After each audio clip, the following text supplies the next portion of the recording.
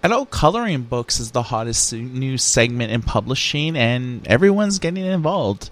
Disney has released a new 3D coloring book based on popular characters that most have adults grown up with.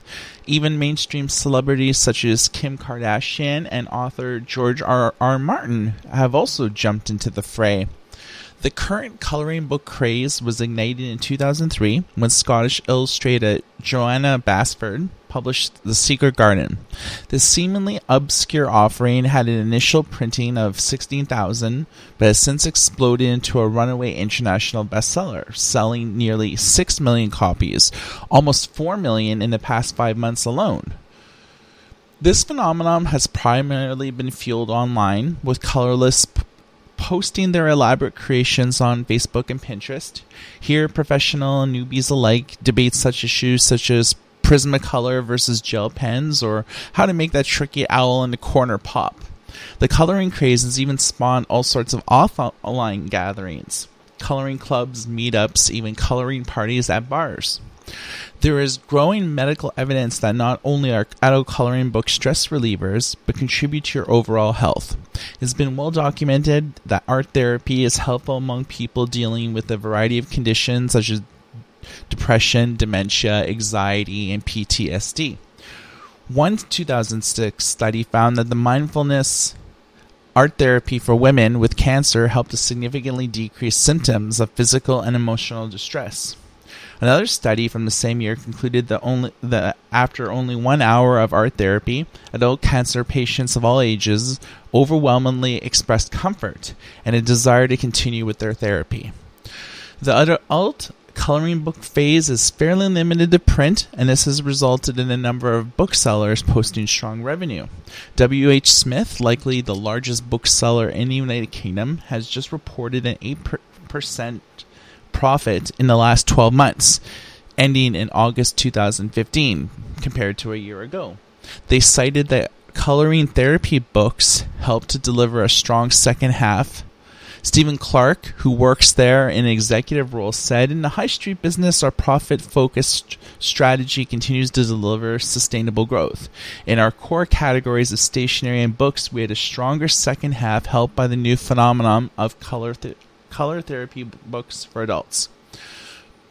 We've always loved adult coloring books, featuring them in late 2012 when the Color Me Good, Ryan Gosling, and Benedict Cumberbatch titles were selling like hotcakes, but the popularity of the new batch of coloring books has even taken us by surprise. A nice surprise. Sales are up 1,786% year on year. It doesn't seem to be slowing down either. I suppose once you've colored in one book, you need to buy another, said Valerie Batchetted, head of marketing for the Book Depository. Bookstores in Brazil are also reporting strong revenues. In April, 2 adult coloring books were the best-selling books in the whole country, with 232,000 copies sold. By comparison, the 18 next best-selling books combined sales were only 8,000. By May, 9 of the top 20 bestsellers were adult coloring books, including the top 8 books in the nonfiction category. Between April 20th and May 17th, coloring books accounted for over 17% of all book sales and almost 15% of the industry revenue. Coloring books have been one of the critical segments in publishing over the course of 2015. This niche that traditionally sells better in print form rather than interactive ebooks or dedicated apps is, suffice to say, print sells more than digital. There's very few players involved that are making digital work.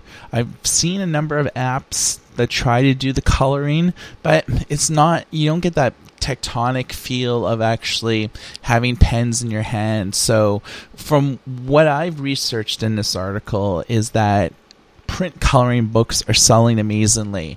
Digital, not so much, but more companies are starting to offer more of a wider selection of digital ebooks that you could draw on your tablet, like your iPad or your Microsoft Surface 4. With those devices were basically made with the digital pens in mind. That featuring thousands of different degrees of sensitivity for the stylus. So maybe those will see a bit of a niche, but you got to think of it this way.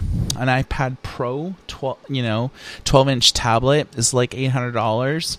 Microsoft Surface tablet ranges between like $500 and about $1,200, whereas you can just walk into your Barnes & Noble and pick up like a coloring book and a set of pens for about $40. So I think the low overhead of coloring in books is fairly compelling with print. Doesn't really make too much sense with digital. For a Good e-Reader, my name is Michael.